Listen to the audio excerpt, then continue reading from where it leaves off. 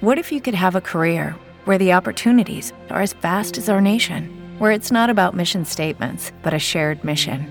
At U.S. Customs and Border Protection, we go beyond to protect more than borders. From ship to shore, air to ground, cities to local communities, CBP agents and officers are keeping people safe. Join U.S. Customs and Border Protection and go beyond for something far greater than yourself. Learn more at cbp.gov/careers. With Lucky Land Slots, you can get lucky just about anywhere. Dearly beloved, we are gathered here today to... Has anyone seen the bride and groom? Sorry, we're here. We were getting lucky in the limo and we lost track of time. No, Lucky Land Casino, with cash prizes that add up quicker than a guest registry. In that case, I pronounce you lucky. Play for free at LuckyLandSlots.com. Daily bonuses are waiting. No purchase necessary. Void where prohibited by law. 18+. Terms and conditions apply. See website for details. 3FM. CNBC. Inflation came in super hot again for December, up 7% year over year, the hottest since 1982 in the latest Consumer Price Index report. But economists expected that, and they say the inflation peak may be near because the Fed will be making some moves to fight it. Higher prices played a role in online sales hitting a record $204 billion over the holidays, this according to Adobe Analytics. Bitcoin had fallen below 40,000 yesterday. Today it's higher, above 43,000 as cryptos make a comeback. McDonald's potato shortage, thankfully, is only being felt in Japan. There's no French fry shortage in the U.S. Lumber prices back up to the highs they hit last June, making new homes even more expensive if you're trying to buy new construction. And fear of even higher mortgage rates may be heating up the winter home buying market. Jessica Ettinger, CNN. Yes, Miss Tubbs. No problem. I'll call someone about the plumbing. One of Beatrice's properties needs a new superintendent. Someone with handyman superpowers and a concierge alter ego. Does anyone know any good electricians near Parkville? Indeed can help her hire great people fast. I need Indeed. Indeed you do. Instant Match instantly connects you with quality candidates whose resumes on Indeed match your sponsored job description. Visit Indeed.com/credit and get $75 towards your first sponsored job. Terms and conditions apply. Why does Walgreens offer copays as low as $0 and 90-day refills? Because we care about Medicare, so you don't have to. I mean, do you really care to hear me go on about prescription delivery options making your life easier? Or how there's a pharmacy expert available 24/7 and one-click refills? Well, I just did anyways. Fill your Medicare prescriptions with Walgreens and save. $0 copays apply to Tier 1 generic drugs and select plans with Walgreens as a preferred pharmacy. Restrictions apply. See Walgreens.com/Medicare for complete details. KCAA.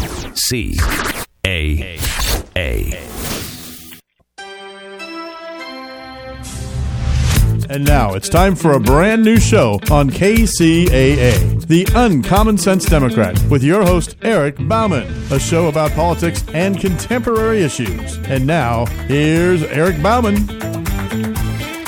Well, good afternoon, ladies and gentlemen.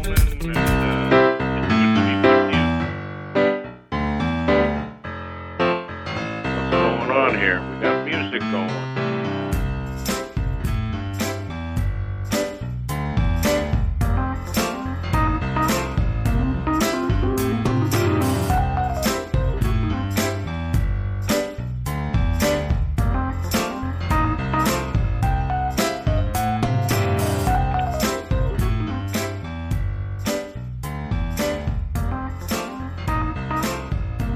Ladies and gentlemen, I don't know if you can hear me, but there seems to be some strange music playing. I think we've been invaded by the Trumpsters, and they're just trying to ruin my show.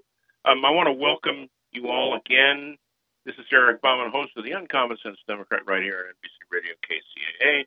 And even though my intro says I'm a brand new show, I've been a brand new show for almost 2 years now. I just have been moved to a new time slot. To a second time slot, because I'm on every Wednesday from 3 p.m. to 4 p.m., and now I'm joining you all at noon. Today we have an interesting noon hour. We have the trio of the fiercest political women on Earth. You know, at least we in have California. at least in Yeah, California. right? We have right. So we have political consultant Maureen Irwin and political consultant Georgine Trujillo and Glendale College Associate Professor Rona Blaker. And we're going to talk about a wide range of things, none of which I have any idea about, because I'm still not used to the 12 noon hour, and my level of preparation's not as sharp as it should be. And I blame that on my 12 noon engineer, Sam. He didn't give me a wake-up reminder this morning. I don't know. Welcome, Sam. Good to be with you for the second week. So let's just kind of begin with last week rather than this week. Last Thursday was the 1-year anniversary of Donald Trump's insurrection on the Capitol, where several thousand, if not more than that,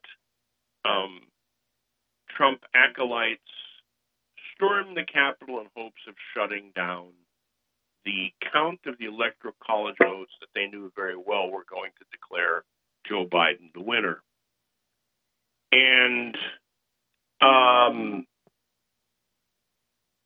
President Biden has been very careful over the last year. He has never, or almost never, referred to Trump by his name. He's always referred to him as the former guy. But at the celebration, I don't know if that's the right word, the commemoration of the January 6th insurrection and the 5 people who were killed, 140 police officers who were injured,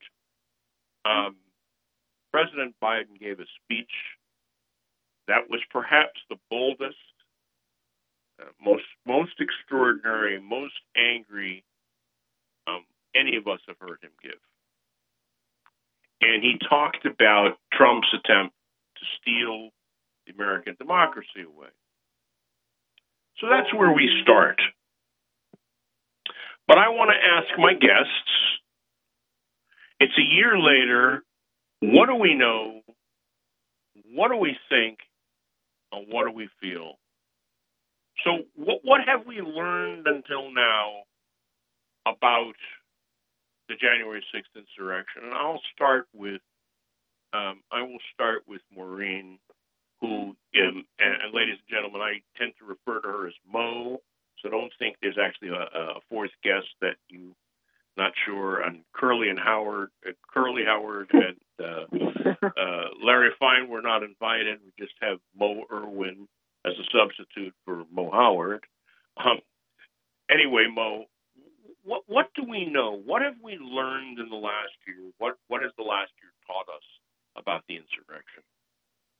Yeah, I think let's start off with the day itself. I mean, it happened right in front of us. A lot of us were watching TV. We saw it unfold. The calls for this action were all over social media. It was absolutely not a secret what these folks were doing. It was unfortunately not a surprise to see it happen, given everything going on leading up to that, the big lie, the claims that the election was stolen, Trump advertising the state, all of this organizing that went on. We've learned now, we're learning now, or getting closer to understanding to what degree different members of Congress may have been involved in planning it. But I would say the biggest thing we've learned since then is that this effort has gone local. So instead of having one big, insurrection and rebellion in one place, what we're seeing now is a lot of these same folks taking protests, not necessarily violent and storming, but there is sometimes violence, going to school boards, going to public meetings, protesting masks, making trouble on a local level around these same issues. So I think what we're seeing is that movement has continued. It's just happening in a dispersed manner, but we're seeing it, continue.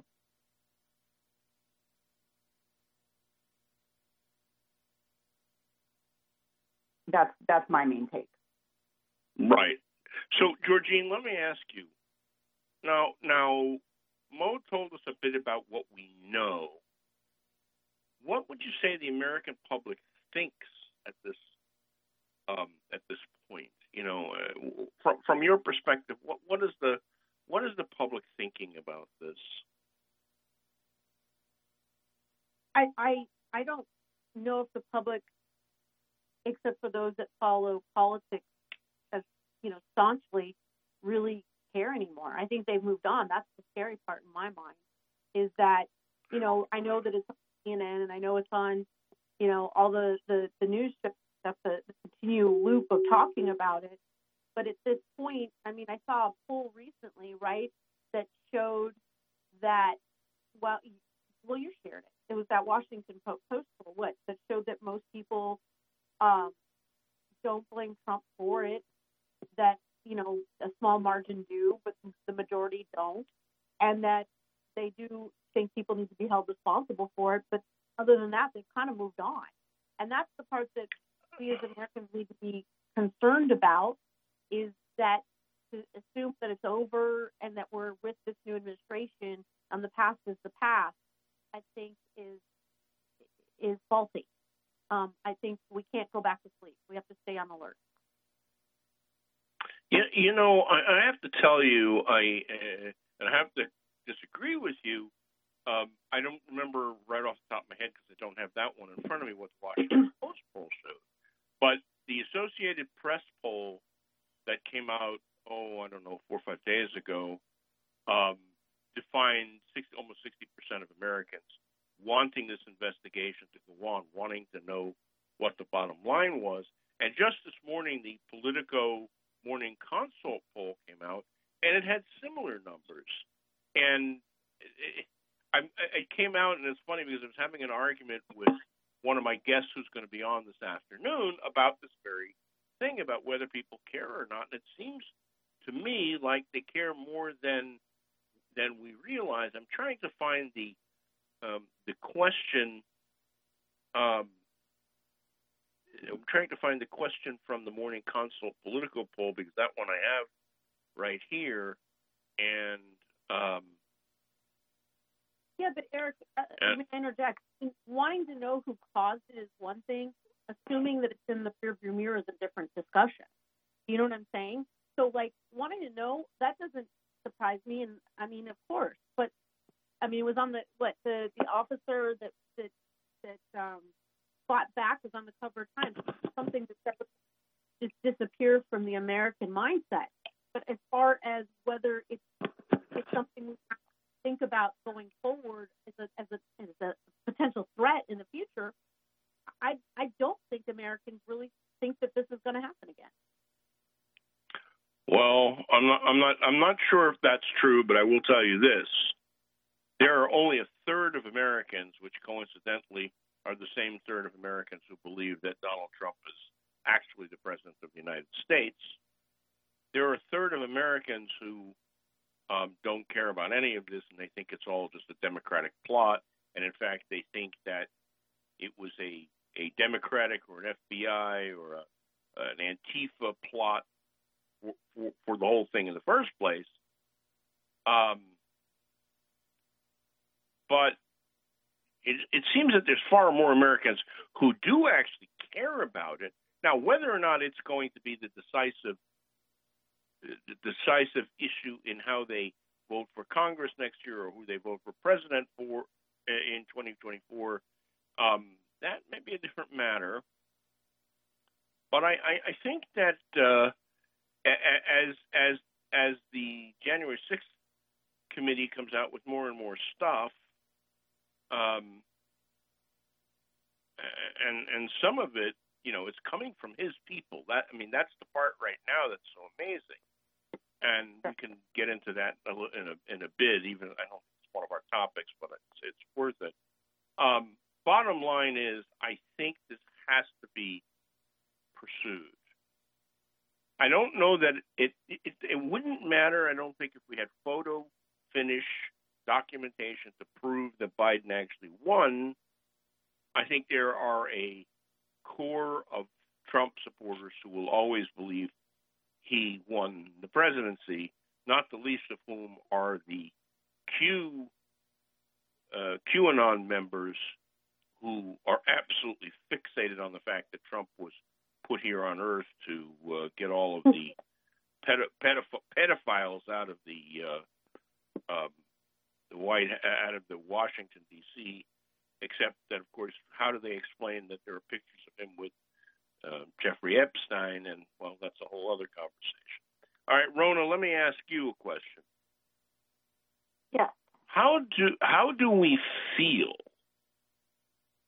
What is your perception of how we, Americans, Californians in particular, how do we feel about what happened on January 6th a year ago and about what's happened over the last year?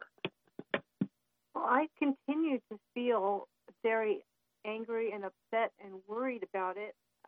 I agree with Georgine, though, that I don't think a lot of people are paying the amount of attention that should be paid to what happened. I feel like it's very dangerous, and it happened right in front of us. There's nothing that needs to be proven. As Maureen was saying, I remember sitting in front of the TV and watching it unfold, and even before people started storming the Capitol, just listening to President Trump, I turned to my husband and I said, this is going to get ugly. Look at what he's saying and doing. And I think I even used the word inciting. So it's not that we need proof for what happened. We all saw it happen. But what feels scary to me is that the former president is still going on the media and calling it a rigged election. He was on NPR 2 days ago and said, use that word over and over and over again. And that's what's frightening to me, because it's setting people up for 2022 and 2024, and that's how propaganda works. If you say things enough times, people begin to believe it. I think the good news is that none of the mainstream media channels, only two of the cable channels, and this one brief NPR interview that he hung the phone up on the questioner as soon as he started asking him questions he didn't want to answer. Classic Trump. Nobody is broadcasting what Trump is saying.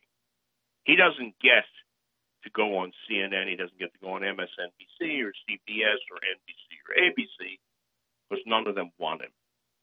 They don't want his lies. They don't want his nonsense. He gets to go on Fox and he gets to go on OAN, and that's where he gets to go. And on the NPR interview, he had a hissy fit in the middle of it when the guy had the audacity to ask him a question that he didn't like, because it was a question that put him in bad light. So, and because he doesn't have access to Facebook, Twitter, or Instagram, the people that he can reach on Parler or any of these news services that are right-wing services, they're the people who already are 150% for him anyway. And as to his own new venture that caused California to now I want everybody to go, caused us to lose Devin Nunes as a member of our congressional delegation. Remember, that's the time to do it. You can go, poor little Devin. Well, poor Devin. We lost poor Devin. And but you know what? His cow still exists on Twitter. Devin's cow is still there on Twitter.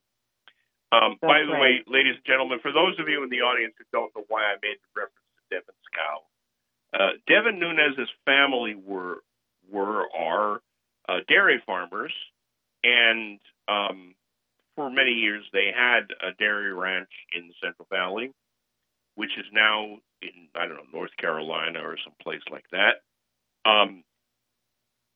And he was giving campaign speeches in his last re-election bid 2 years ago, talking about life being a Central Valley dairy farmer. So somebody created a site called Devin Nunes' Cow. And Devin Nunes' cow used to mock him.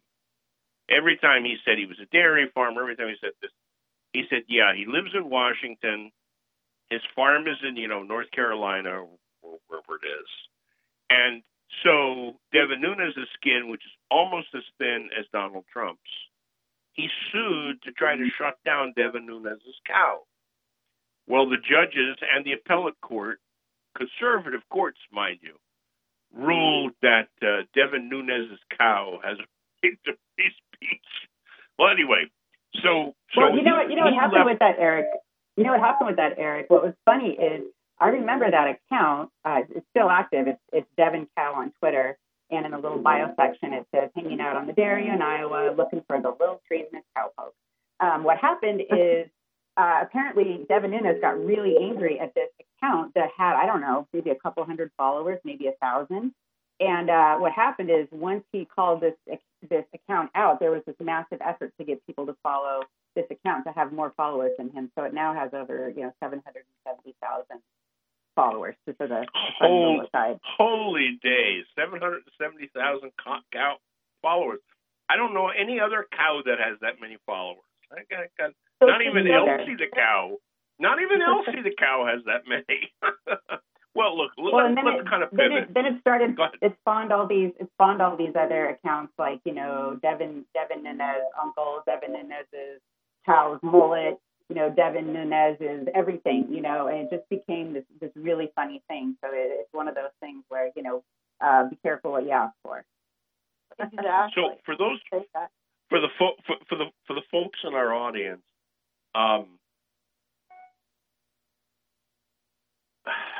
Trump started or is trying to start up his own social media, Twitter-style social media operation. So he hired Devin Nunes to be the CEO of this operation, and he how can I put this? He resigned from Congress to go and do this, to run this imaginary social media outlet where, in order for you to sign up for it,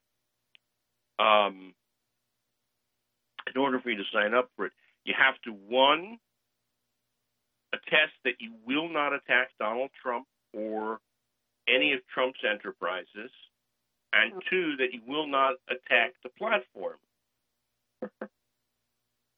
So this is really a high-end operation. What my folks in New York City used to call, hey, this is a big-time operation. The only thing it is a money-making scheme for Donald Trump, like every other money-making scheme for Donald Trump. Completely. Well, it's another thing for California, because putting Devin Nunes in charge of it means that it will probably fail. But then we also got to not have Devin Nunes as our congressperson anymore. So it's a double win for California. Oh, no question about it. No question about it. And he was one of the best Trump toadies that was in the Congress. And so now that he's gone, all I can say is goodbye, good riddance. Don't let it hit you, and you're behind on the way out the door, as they say. So we were talking about kind of the sour mood in America. What's interesting is in watching various polls about what is on the minds of Americans right now, COVID is no longer, even with the Omicron variant spreading like wildfire, and there being 750,000 cases average per day, that's not what's on their mind. First and foremost is the economy. And this is an interesting story because there's one economic marker that's not working for Americans, and that's the economy. Now, if anybody saw this morning the inflation rate for last year, just under 7%. It's the highest it's been since Ronald Reagan was president. And the president and his economic team and many outside economists all say that if we could get the Build Back Better plan or some variant of it passed, we would definitely stop the inflation. And others are saying this is already the the peak of the inflation is going to start going down, to which I say it better go down quick. But as an example, in the poll put out by Politico and Morning Consult this morning, of all of the how many thousand people they polled, 40% listed the economy as their number one issue. Now, jobs are plentiful. The unemployment rate is the lowest it's been in more than 35 years. Wages are up. All of that is good stuff. But if you get a 5% raise in your wages and the cost of buying milk and bread and butter and eggs, not to mention gasoline, although that's on the way down, clearly it's dropped quite a bit in the last 6 weeks. If you're in the lower end of the income spectrum, that really impacts you.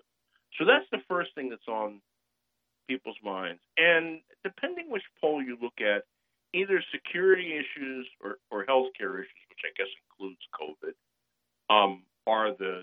is the number two issue.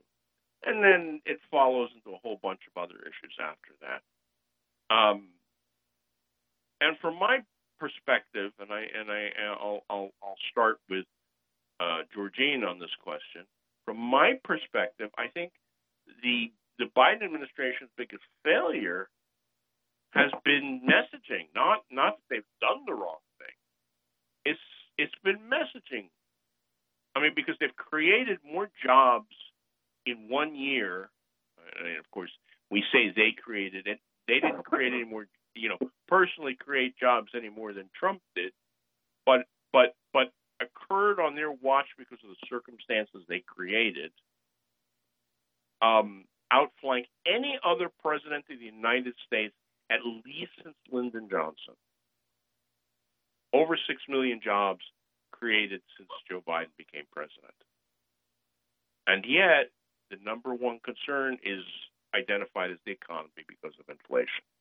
So Georgine, my take is it's more a messaging failure than anything else. And I know you've addressed that in the past. You brought that up in the past, I should say. What do you think now? I think that I'll say I do agree with you. I think it's a messaging failure. But I also think, Biden's administration has done some interesting things on the communication side, in the sense that, on some areas where they've tread lightly, maybe they should have treaded with I won't say with a large blowhorn, but how about with a blowhorn at all? And then in other areas, they've come out hard, which is fine and it's good. And I get the sensibility, the reasoning behind it. But I mean, the number one thing people reelect you on is, are you doing a good job, and do the things that the decisions and choices the president makes impact my daily life? And if they cannot communicate those things, if they choose to tread softly on those things for fear of, the Trump-like individuals doing spin doctor things on those, I think they're going to be in trouble. Well, for the most part, I think they've tried to avoid doing the spin doctor thing, although I must tell you, as much as I generally appreciate a lot of the stuff that comes out of the Biden communications shop, the statement they wrote for the president this morning, which attempts to paint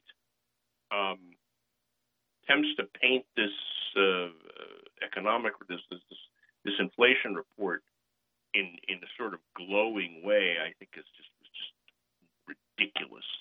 Rona, I'm going to ask you, and before we're down to the last minute and a half or so. So when we come back, Mo, I'm going to start on the redistricting topic and the House topic, and then we'll move into our other topics. But Rona, take a minute and tell us what your thoughts are on the sour mood and what you're hearing, because you're out in a different sector and a different segment of society than most of us who live in the political sphere. What are you hearing? Yeah, I'm hearing that people are very discouraged.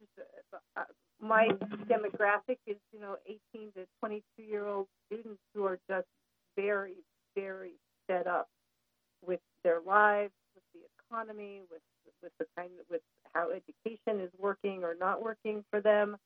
I think the mood is very sour. I'm always trying to encourage critical thinking because, as we've discussed before, when you tell people what's in the Build Back Better plan, they're all for it.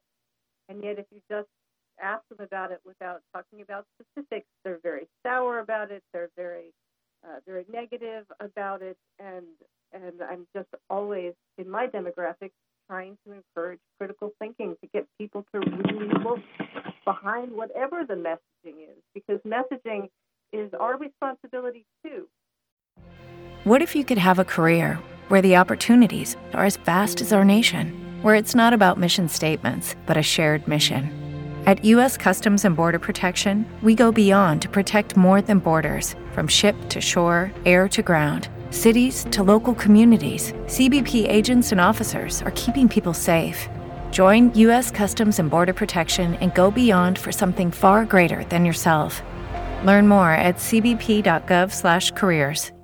With the Lucky Land Slots, you can get lucky just about anywhere. This is your captain speaking. We've got clear runway and the weather's fine, but we're just going to circle up here a while and get lucky. No, nothing like that. It's just these cash prizes add up quick. So I suggest you sit back, keep your tray table upright, and start getting lucky. Play for free at LuckyLandSlots.com. Are you feeling lucky? No purchase necessary. Void where prohibited by law. 18+ terms and conditions apply. See website for details. We listen to what they put out, but we also have to look underneath and do some digging for ourselves. I think it's a two-way street. All right. And as to your cohort, your peer cohort, rather than your student cohort, is it the same? Yes. People are discouraged and demoralized, unfortunately. Well, that is most unfortunate because, certainly this president, not that I'm on his payroll, but he's got the biggest heart of anybody you could imagine, and their plans and their work have been phenomenal. But circumstances are what circumstances are, isn't it? And it makes it rough, especially when you have an entire Republican Congress who would just as soon snuff your breath out as give you a single win. In any case, I see that we're at we're a little after 12:30, so we must be time to go into the news break. So I will turn it over to Sam, our trusty engineer. Sam, give us the headlines and whatever commercials you need to give us. This is Eric Bauman, host of the Uncommon Sense Democrat, right here on NBC Radio, KCAA AM 1050, FM 102.3 in Riverside, FM 106.5 in Redlands and San Bernardino. And we will be right back as soon as Sam is done with the news, commercials, station ID. Sam, take it away. This is KCAA. NBC News Radio, I'm Lisa Taylor. Attorney General Merrick Garland calls the January 6th Capitol attack an unprecedented assault on American democracy. That we at the Department of Justice will do everything in our power to defend the American people and American democracy. Garland addressed Justice Department employees on the eve of the first anniversary of the Capitol attack. President Biden will tour the damage left behind by the Boulder County's Marshall Fire during a visit to Colorado Friday. Last week, powerful winds fueled the wildfire in Superior and Louisville, destroying nearly 1,000 structures and leaving hundreds without homes. Traffic is moving again after thousands of drivers were left stranded in their cars on Interstate 95 in Virginia. Transportation crews yesterday removed the last of those still stuck on the highway in the Fredericksburg area. No injuries or deaths had been reported. The nation's oldest living World War II veteran has died. Lawrence Brooks was 112 years old. He died Wednesday morning, according to his daughter and caregiver. Lisa Taylor, NBC News Radio. If you're a grape grower looking for reliable, effective weed control right now, you need Mission Herbicide. As the product of choice for countless vineyards, Mission controls grass, broadleaf, and sedge weeds in grapes by delivering both long-lasting pre-emergent and post-emergent control. Mission is absorbed through the foliage and roots of weeds for optimal control, even on glyphosate-resistant Italian ryegrass, yellow nut sedge, fillery, and other stubborn weed species. It's also a great tank mix partner to help you manage resistance. Mission is now even labeled for control of wild carrot in grapes. Other great advantages of Mission are its excellent crop tolerance and low application rates. Add it all up and you can see why long-lasting Mission is the one you want. Mission Herbicide is exclusively available from Helena Agra Enterprises and Tenco's member companies. Always read and follow label directions. Miss your favorite show? Download the podcast at kcaaradio.com. KCAA Loma Linda. Attention Medicare recipients and anyone turning 65. Medicare has approved new benefits not included with original Medicare and older Medicare Advantage plans. You may not be getting all of the benefits you're entitled to, including in-home aids, telephone appointments with your doctors, home-delivered meals and prescriptions. These benefits may be available and it's a free call to enroll. The new plans may also offer free eyeglasses, free hearing aids, free wellness visits, and gym memberships. Call the Medicare benefits line now. It's easy. Call 800-518-2281. 800-518-2281. Find out if you're eligible for new benefits like meal and prescription delivery, in-home aids, and telemedicine. Some plans may have a $0 monthly premium or zero copays for big out-of-pocket savings. Not all Medicare Advantage plans are alike. The new plans have more benefits for many people. Call 800-518-2281. 800-518-2281. 800-518-2281. 2281.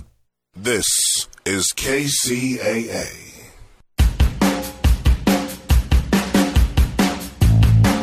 Welcome back, ladies and gentlemen. This is Eric Bauman, host of the Uncommon Sense Democrat, right here on NBC Radio, KCAA, AM 1050 in Loma Linda, FM 102.3 in Riverside, FM 106.5 in Redlands and San Bernardino. Available on kcaaradio.com and streaming on, every streaming service you can imagine, but especially on Spotify. Don't forget to tune back in at 3 p.m. My regular show is on from 3 to 4 every Wednesday afternoon, and I'll be on today, and I have some great guests this afternoon. So I want to pivot to an entirely different topic. And that is how we in California face the 2022 elections, especially for those of us who are Democrats, and what it all means. And while I know that Georgine has worked on local redistricting a lot, I don't know if she's worked much on state redistricting. I know Maureen has been greatly involved and done a bunch of analysis. So I'm going to turn it over to Maureen first to talk about her research and what you've figured out. For California, right? We'll start with California. Well, what do you think? Do you think I care about New Jersey right now?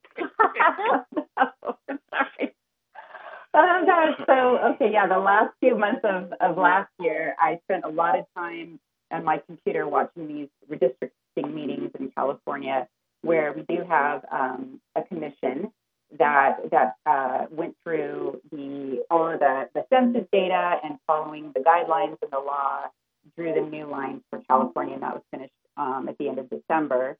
And what it looks like for California is, we lost 4 seats in 2000, and I see at least three that I think with some good hard work we can pick up.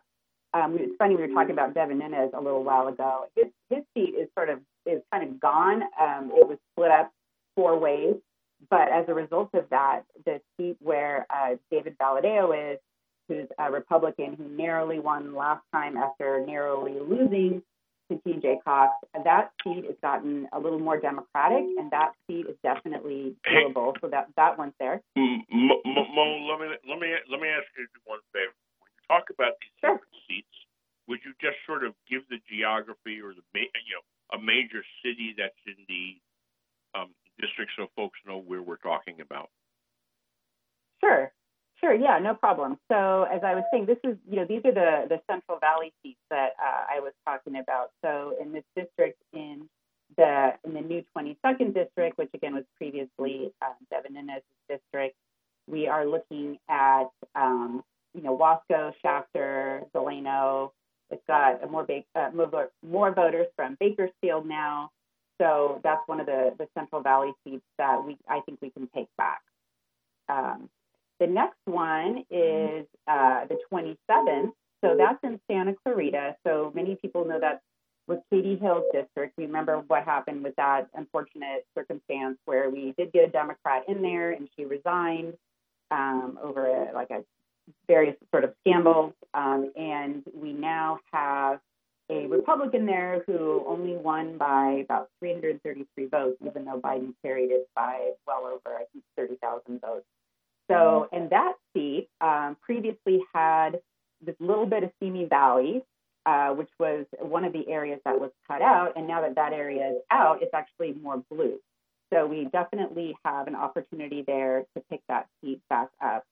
And we'll after the primary, we'll figure out who's going to be the Democrat there. But that's definitely one we can do. Another one we can do is in Orange County. We have this seat where Katie Porter previously was mostly over in the Irvine area.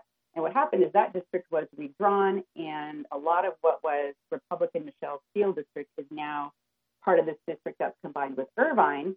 And of course, Katie Porter has $14 million, I think, last time I checked. She's doing amazing. And I think Michelle Steele wisely took a look at that district, which she still lives in, and decided to move inland and go into another district. So Katie Porter is probably going to be okay in this new seat, but so that's good. But the third seat is effectively this new seat that Michelle Steele is going to be running in. It's kind of a new district. It was made up of 3 other districts, and it's got in it Cerritos, Buena Park, Westminster, Fountain Valley. It's kind of this C-shaped district, and there's a lot of folks in there she hasn't represented before, and she's going to be running against Jay Chen, I believe, who's going to be challenging her. And so, that's a district where we have a registration advantage of about 3 points as Democrats in this new district. So that's going to be one that we can take back too. And there's some other seats I looked at as well. But basically, this Valadeo seat we can take back. We can take back the 27th. That's the Santa Clarita seat. And this new seat that Michelle Steele is running in, I think we can get a Democrat in there as well. So before we run out of time, and we need to soon get on to another topic, I want to hear about, and I don't care if you cover this or if Georgine covers this, because I know you both probably have expertise in this. Since the bulk of our listening audience is either in Riverside or San Bernardino counties, I know there's been a lot of mashing around of districts, of congressional districts in those areas, in these areas, the Inland Empire areas. Which one of you wants to tackle that and try to tell us what's happening, so that our listening audience will have a sense of where they're at? Georgine, you want to take that? I'll start. I can start with some of it, and then we can kind of go from there. The things that I'm aware of, anyway, is Senator. I'll start at the Senate level real quick on some of this Senate Assembly, because obviously this impacts the congressional moves on some level. In San Bernardino Forward, Norma Torres is fine, and she will hold her seat. However, on this level, the force has been disturbed. Connie Leva was drawn out of her seat, and so now she's moving around trying to figure out where to land. In Riverside County, that's one of the big upheavals in San Bernardino County everybody's talking about right now. Up in the high desert, there's the conversation around Wilkes seat, but it's kind of just it is what it is. There's not a lot of upheaval there. One of the few conversations I've had about that. And then if you go into Riverside County, that race is going to get, the congressional race there is going to get real interesting because it's already rumored that Assemblymember Chad Mays, who will run as an independent, is looking at that seat, and that potentially that congressional seat that has been drawn in, and potentially I can't remember her name, but she's Republican Latina. She may be his challenger, so that could be an interesting. Michelle Melendez. Yeah. Michelle Melendez. Yeah. So that could also mean revolving seats at the Assembly and Senate level. So the Inland Empire is going to have some interesting campaigns across the board in both regions at every level of government as people are figuring out what their next job is going to be. But I do want to go back real quick, and I'll make it really fast. Hey, Mo, that high desert seat, that Palmdale to Simi Valley seat, or the Palmdale to San Fernando seat, you're welcome. I worked really hard on that one. That's awesome. I worked on statewide, Eric. I did work on statewide. Okay, I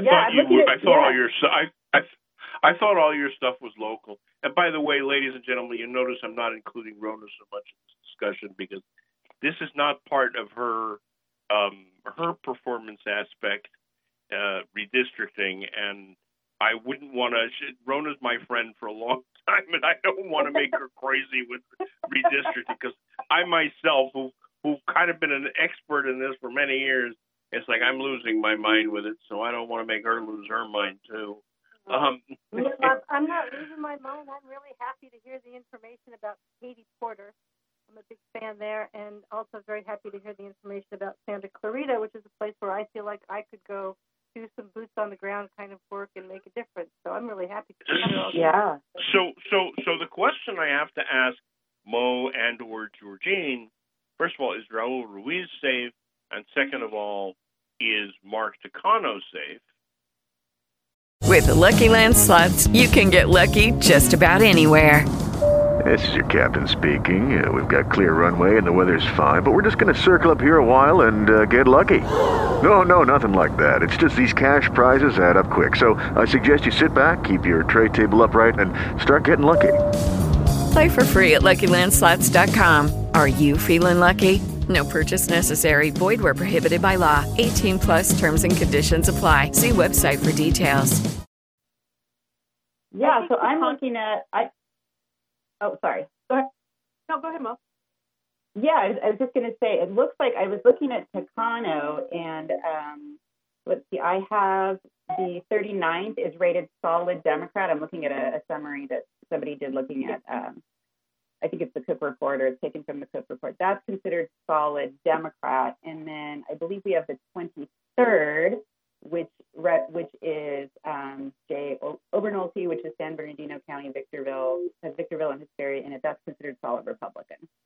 So, yeah, it's a Trump 10 plus seat, so Republican.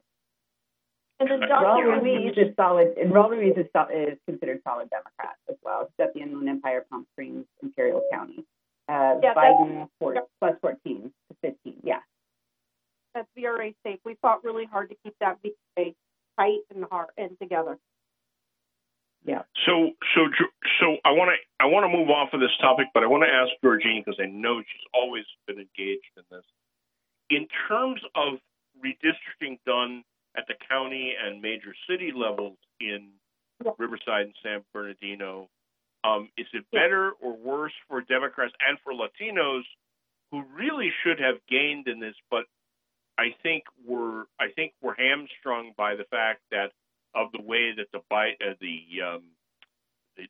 Trump Commerce Committee or Commerce Department, I should say, not committee, the way they tried to prevent Latinos and other people of color from actually, getting access to their census.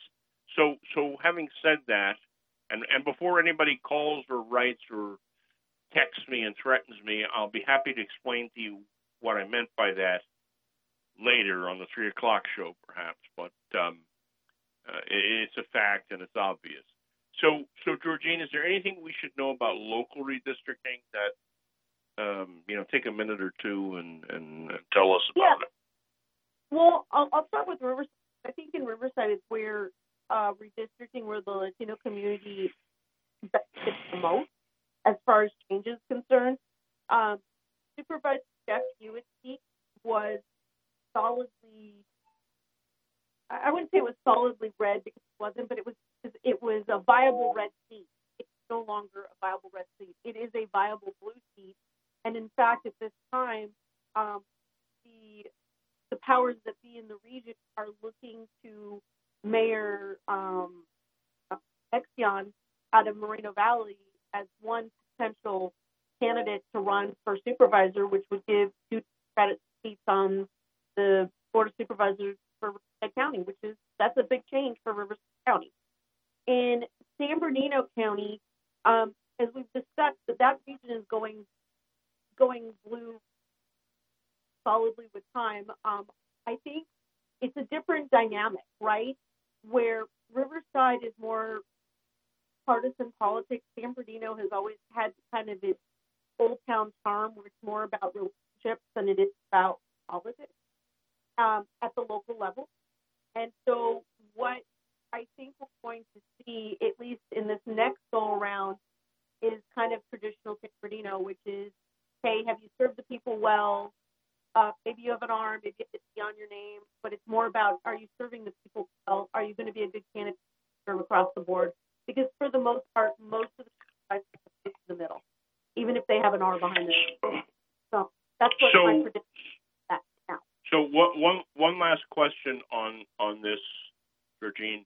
Are the Democratic seats on San Bernardino County Board of Supervisors still safe, such as it was if they were ever safe? So there's only 2. So there's one Democratic seat. There's one solid Democratic seat and 2 potential Democratic seats. But what you're running into is there aren't any Democratic candidates that, well, one of them, there's no Democratic that has the backing or the name ID to make a difference, which is Janice Rutherford's seat.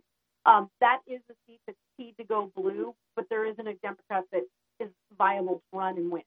So you're going to have a more Republican-like candidate running that Democrats are going to try and work with. Supervisor Kurt's seat is ready to go. It's ready to go blue. But what you have there, and there potentially could be a viable Democrat running against him. However, what you have is a supervisor that has done all the right things. Came home, didn't get into the partisanship, walked to the and put their head down and did the job. So they haven't pissed anybody off. You know what I mean? So right. Are you going to see a next go around Democrats, walk through both San Bernardino and Riverside County and change the faces of those boards?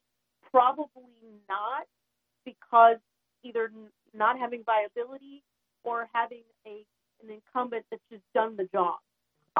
That's right. In Riverside County, all right. You will.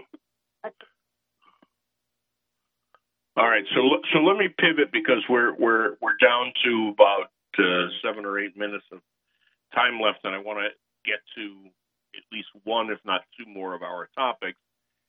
Rona, I'm going to ask you,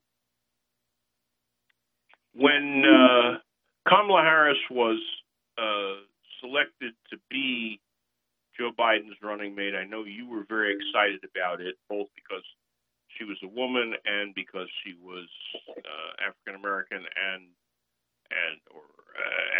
Indian, and she's gotten a shaft.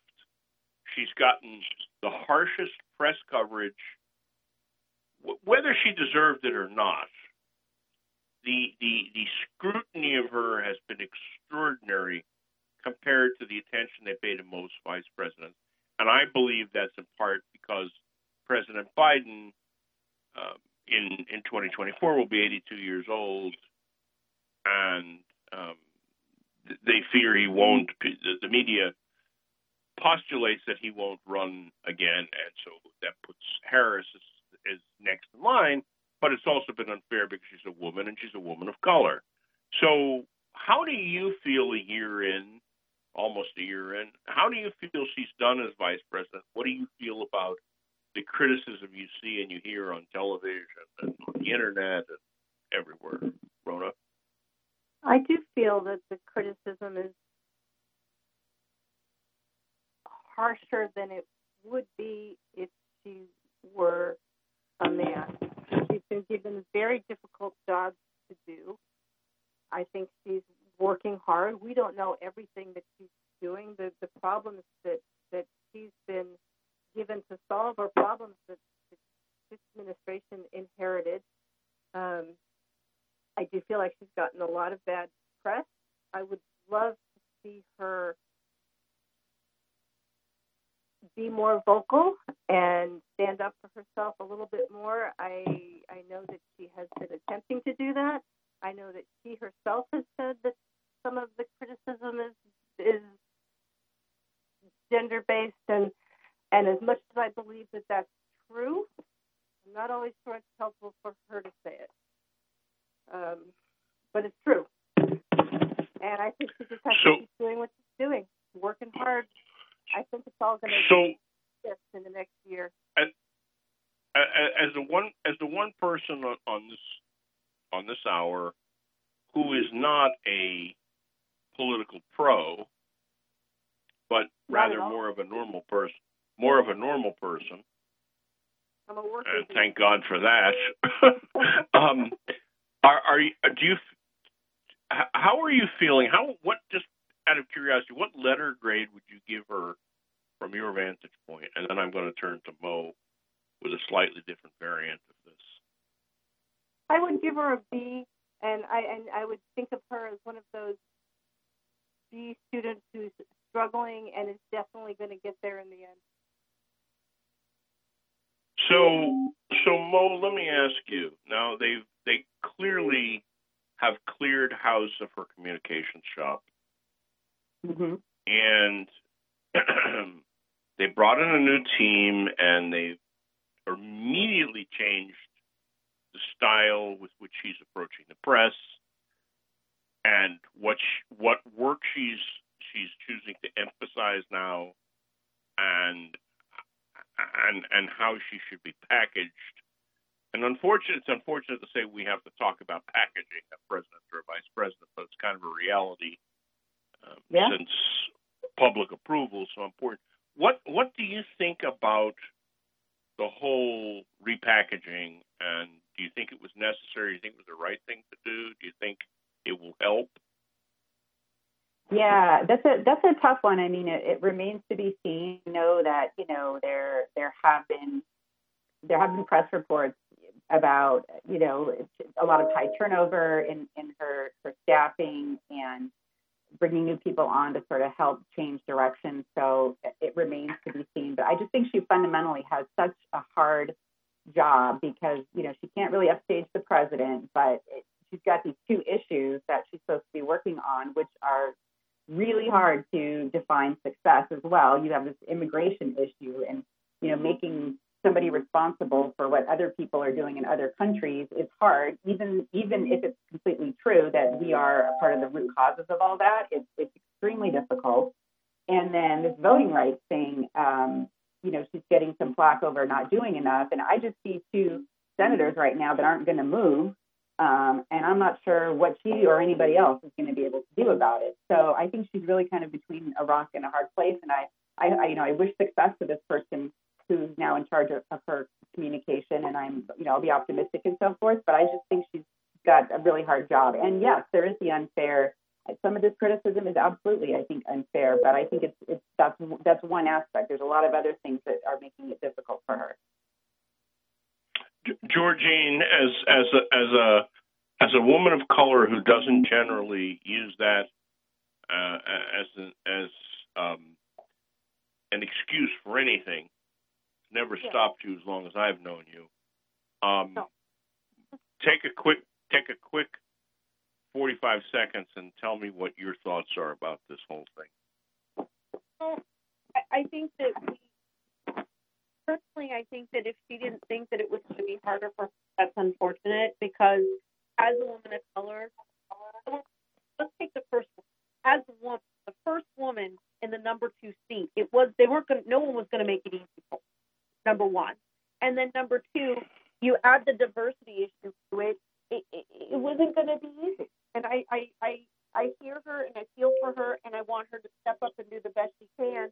And I say shame on those that have surrounded themselves around her who are not looking out for the fact that this is the beginning of opportunity for women to finally take the 2 highest seats in the country. And stop, it's time for us to hold hands and make this work. So that's where I'm at with it. Well, I'll just say this.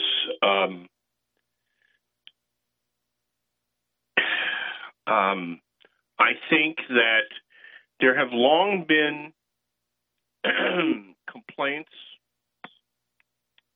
I think those complaints are often, quite frankly, gender-based, even more than color-based. And I think she's got a great deal of potential, and I hope and expect she'll live up to it. And I want to say thank you to my guests, Professor Rona Blaker, and political consultants Georgene Trujillo and Maureen Irwin. This is Eric Bauman, host of the Uncommon Sense Democrat, right here on NBC Radio, KCAA, AM 1050, FM 106.3, FM 106.5. Sam, play our exit music. The 2020 theme song, here it is. Good night, Donald Trump. Well, it's time to go. Good night, Donald Trump. Well, it's time to go. Don't hate to leave you, but we really must say.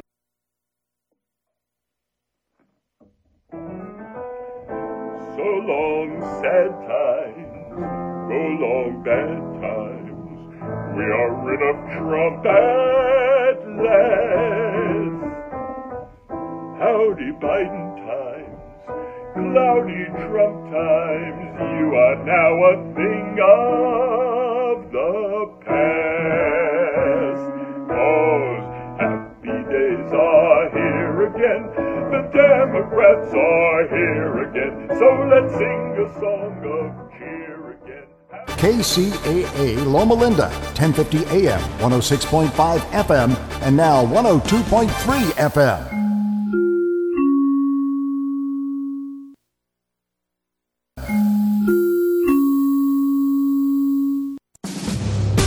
It is Ryan here, and I have a question for you. What do you do when you win?